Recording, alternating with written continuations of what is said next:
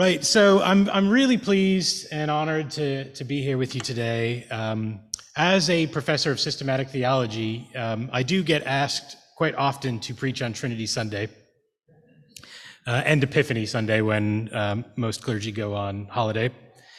So this is right up my street, and I'm ready to do it. I have to apologize, though, that my sermon, Glenn said that he wanted me to preach for 30 to 40 minutes. And after 13 years in the UK, you don't get to preach for that long normally. In fact, I would get in big trouble if I did that. In fact, the first sermon I ever preached in Scotland, I timed it perfectly to be 13 minutes. And the only comment I got after the sermon was from an old dearie in our church who said, "That was a great sermon, Justin. It's a wee bit long." So give me a couple years living here in Canada and I will hopefully bloat my sermons to larger and larger lengths.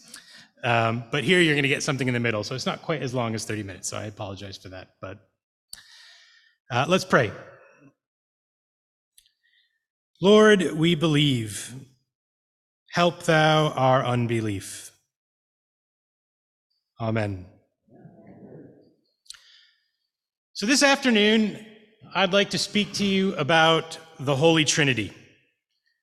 Now, as someone who teaches systematic theology for a living, I think the Trinity is just about the most fascinating topic anyone could talk about.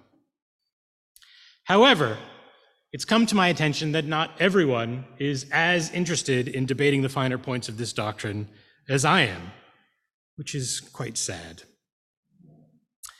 And I suspect that many of you might even consider the doctrine of the Trinity something of an overly confusing set of concepts that at best should probably be left to the professionals, and at worst is kind of an embarrassing thing to say that you believe out in the wild world.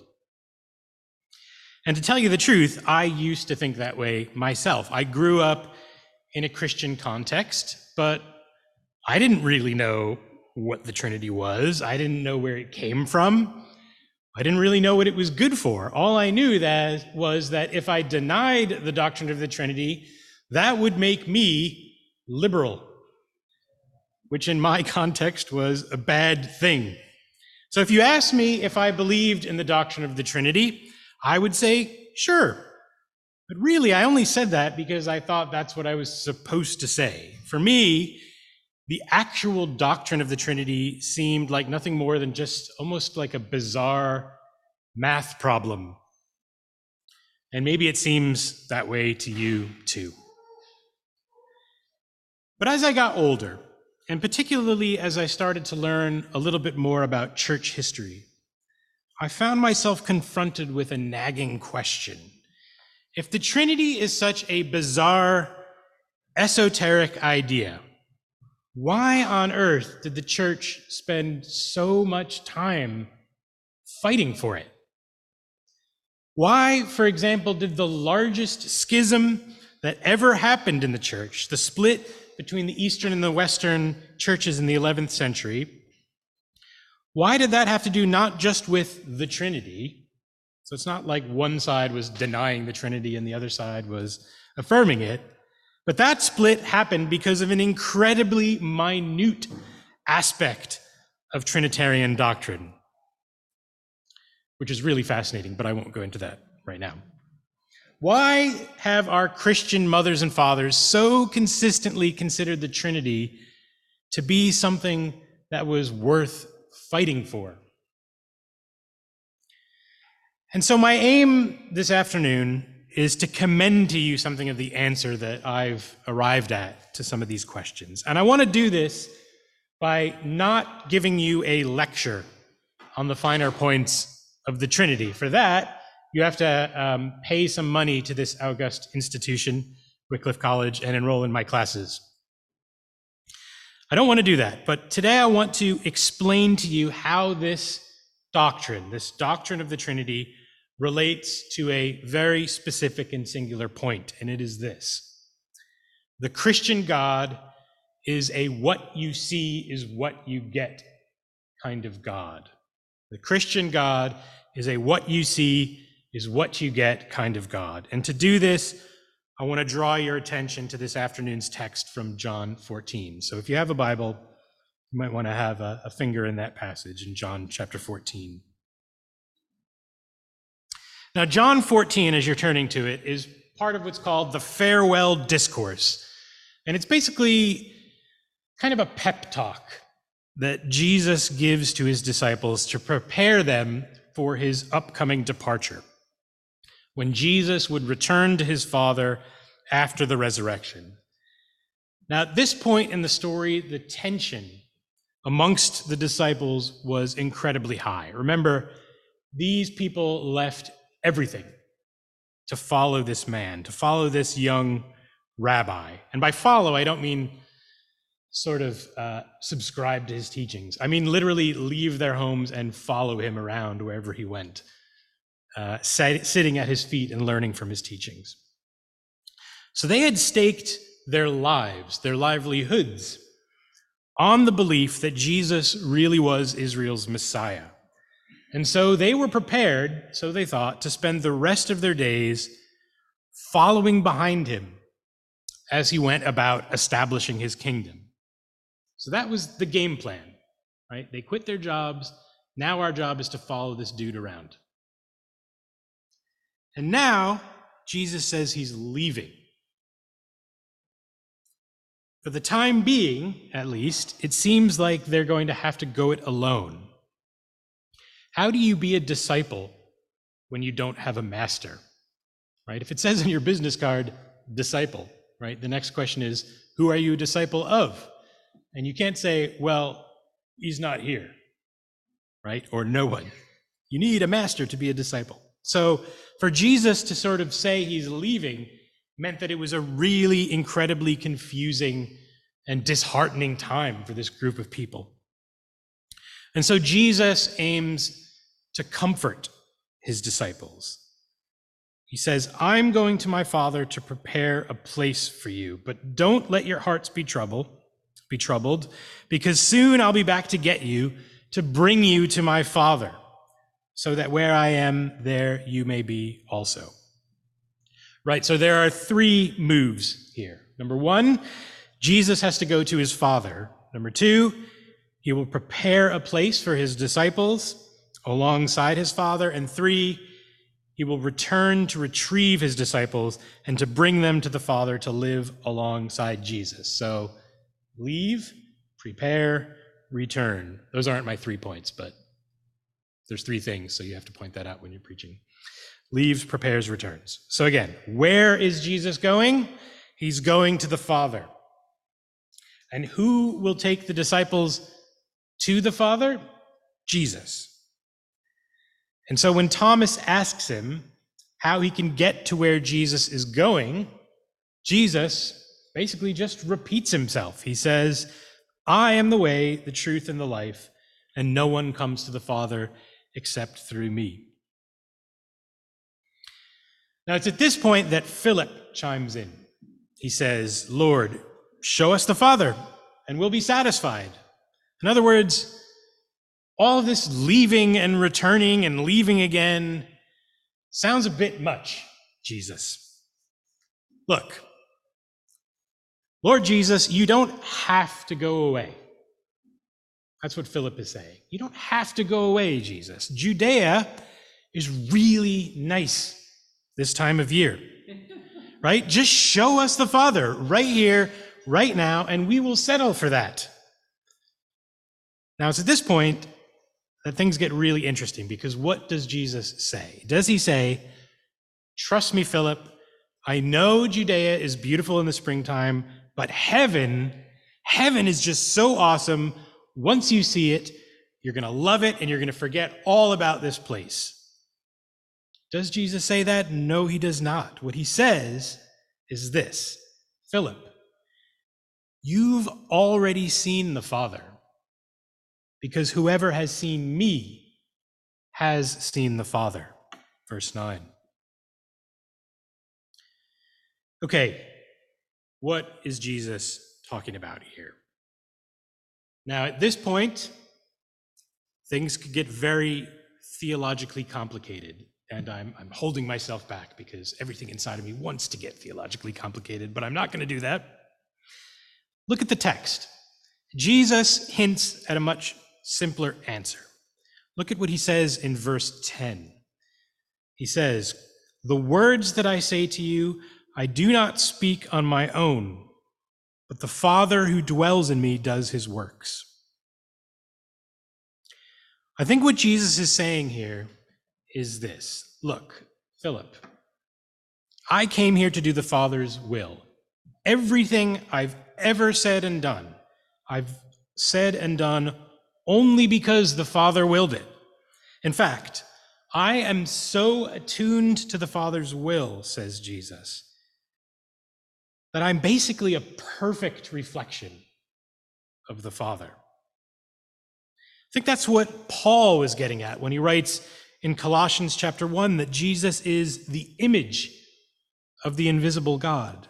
Or the writer to the Hebrews when he calls Jesus the reflection of God's glory and the exact imprint of God's very being. It's like this. If you want to look at the Father, you look at the mirror in which the Father's face is reflected. And strangely enough, that mirror just is Jesus of Nazareth.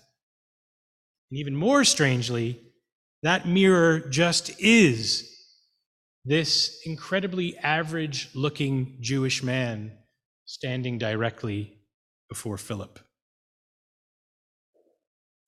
Now here's the fascinating bit. Even as Jesus says things like, "I am in the Father and the Father is in me," verse 10, and in another place, "I and the Father are one," John 10, verse 30. It's evident from the text that Jesus is not exactly the same as his Father. There seems to be an order, some kind of relation between the two. The Father, for example, commands, and the Son obeys. The Father sends, and the Son goes. They are perfectly matched. But this is only because the Son corresponds to the Father and not vice versa. But there's more.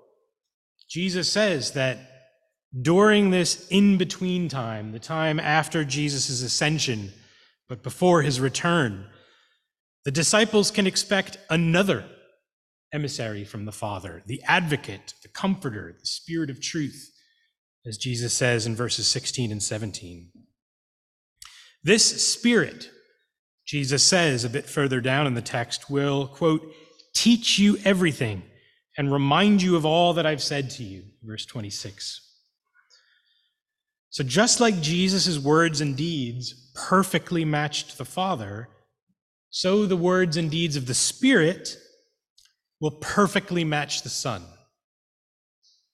Jesus is saying that even though he's departing, he's still going to be with the disciples, but now in a new kind of way, not in the flesh, but by this Holy Spirit. This is why Jesus says, curiously, when he's describing the coming of the Spirit in verse 18, "I am coming to you." Again, just like the Father, the Spirit is different from the Son, but the Spirit so perfectly mirrors the Son that it's like the Son himself is present wherever the Spirit is present. Jesus is going, but he's also coming now in the Spirit. So there's something really strange going on here, right? There are three names that are given: the Father, the Son, and the Holy Spirit. And yet these three are so closely aligned that they are reflecting each other perfectly, right? If you have the Spirit, you also have the Son and the Father. If you have the Father, you also have the Son and the Spirit, and so on in every permutation you can think of. Nevertheless, they are also distinct enough that they don't sort of dissolve into one another. They are, if you like, indivisibly one and yet irreducibly three. So what do we do with a passage of Scripture like this? Well, I think it's that kind of question that led the church to develop the doctrine of the Trinity.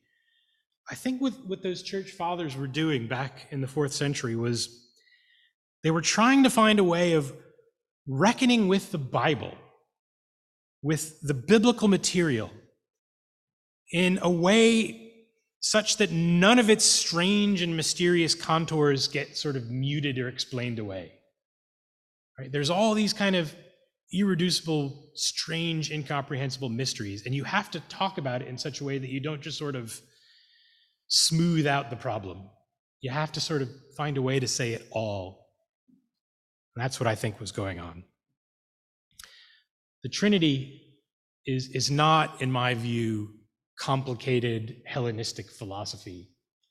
I think the Trinity is really just a way for the church to let the Bible speak. But I think the doctrine of the Trinity says something even a bit more than that. Because there's lots of ways of explaining this passage that don't end up with God being Trinitarian. For example, you could say that God chooses to appear as Father, Son, and Spirit at different times. So before Jesus was born, God was busy being the Father. And then after Christmas, he spent some time being the Son. And now he appears to us as the Holy Spirit. In other words, God takes on different roles at different times to get different jobs done, right? He puts on his sort of Son outfit when he needs to do Son things, and he puts on his Spirit outfit when he wants to do Spirit things, right? Or you could say, in another sense, that maybe there's just three kind of divine blokes up there in heaven working together like a kind of God committee, with maybe the Father acting as the chairman of the board. So on one hand, you have the sort of putting on different roles, and the other hand, you have the committee model, what I used to call in England the three blokes model of the Trinity. But there's a problem with both of those options, because both of those options, those ways of explaining what's going on in the text, imply that God appears in certain ways to us when really, he's actually quite different than God appears. In one case, he appears like he's Father, Son, and Spirit, but really he's just one God wearing different masks. In the other case, God appears like he's one God, but really he's just actually three different gods working together, right? Gods that really like each other, right? That are sort of really keen on each other's wills, but three different gods nonetheless. And in both of those models, we're left with this question, okay, well, who really is God? Does God ever actually show us what he's really like? Or does he have to sort of put on these sort of simplistic accounts of himself? Does God ever introduce himself as he really is? Well, the church's eureka moment concerning all of this came in the 4th century, I think, when Christians, for the first time, allowed themselves to entertain this mind-blowing idea. What if God really is the way he seems? What if, when we say he's one God in Father, Son, and Holy Spirit, that's actually the truth about him? What if God has been straight with us all along? And that, I think, is the real meaning of the doctrine of the Trinity. What the doctrine of the Trinity insists is that despite the fact that God's being is altogether too magnificent and glorious and mysterious and incomprehensible for us to ever fully understand, God still wants to reveal himself to us as he truly is. Right? He knows it's going to be weird for us to take in what he's really like, but he's still going to show us who he is. He's not going to dumb himself down. He's actually going to reveal his being to us. God is not like the Wizard of Oz. He's not just putting on a show to deceive us into thinking he's something that he's not.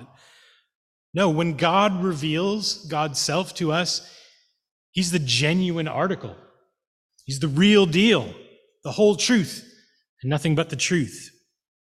When God reveals himself to us as Father, Son, and Holy Spirit, he is introducing himself to us. He is telling us his name. And at the end of the day, what that means really is that God is trustworthy. He really does want to have a relationship with us. He doesn't want to hide his true self from us. In other words, our God really, really is a what you see is what you get kind of God.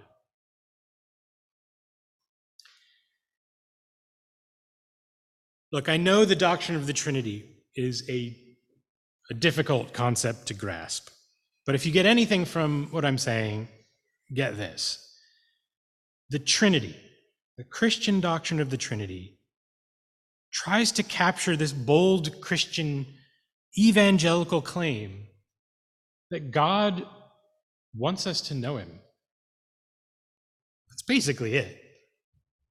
Jesus says in John 15, I do not call you servants any longer because the servant doesn't know what the master's doing, but I call you friends because I've made known to you everything I've heard from the Father.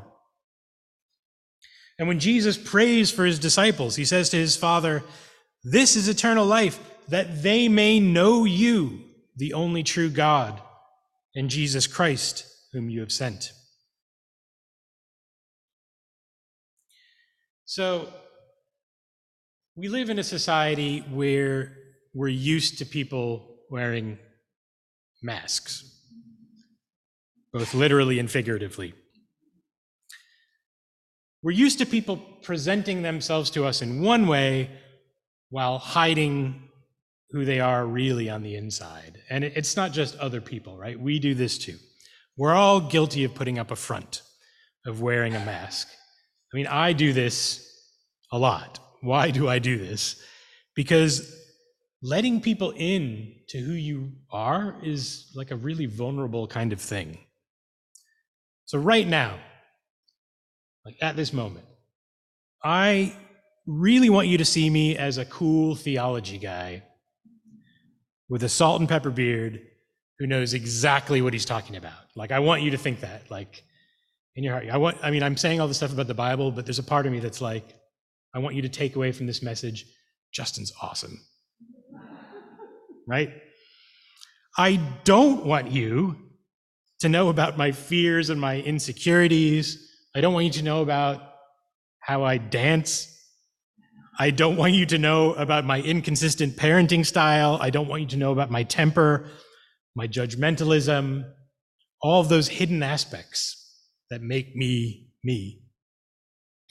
There's only a couple people that get to see those things, those few unfortunate souls, people like my wife, for example, or maybe a couple of close friends. But for the most part, it feels like it's just kind of too dangerous to let people actually know who I am, to let everyone in on the secret of me. But here's this conflict that we have, because even though we are really hesitant to show people who we are, we really want other people to show us who they are. Why? Because at the end of the day, we want genuine relationships. We really want genuine relationships. We want to be real with people. We can just never tell if people are being real with us. And it's this circle of mistrust and fear that keeps us apart from one another. But the truth is, we were made for more than that. We were made to be genuine with one another, just like Adam and Eve when they were naked in the garden. Imagine that. It's like the most terrifying thought in the world, right? Imagine just being naked right now. Ugh, ugh. It's gross. But here's the good news. Though we plunged ourselves into this morass of fear and sin and broken relationships, God, the one who created us for more than that, breaks the cycle. Because our God is a God who holds nothing back from us. Our God is a God who gives us not just his favor and his blessings. Our God gives us his very self, and that means Father, Son, and Holy Spirit. What you see is what you get. Though we turn our backs on him, he doesn't abandon us. He pursued us to the bitter end and showed us the greatest love of all, which is laying down his life for us, his friends. And when we say yes to the God who gives us his name, who holds nothing back, then we can finally know what it's like to be in a true and genuine relationship, to live as we were meant to live, right? God makes the first move by introducing himself to us. And when that happens, when we say yes to that overture, that initial introduction that God makes to us, it's like the floodgates of reconciliation are opened up, and we learn to relate to other people without fear and without mistrust. We learn to relate to the world in love. And brothers and sisters, that's what the Trinity is about. It's not a puzzle to be solved. It's a declaration of the gospel. It's good news. And for that reason, I look back in the halls of church history and I give thanks for these folks, these church fathers and mothers who fought for centuries to pass this belief down to us, to give us things like the Athanasian Creed.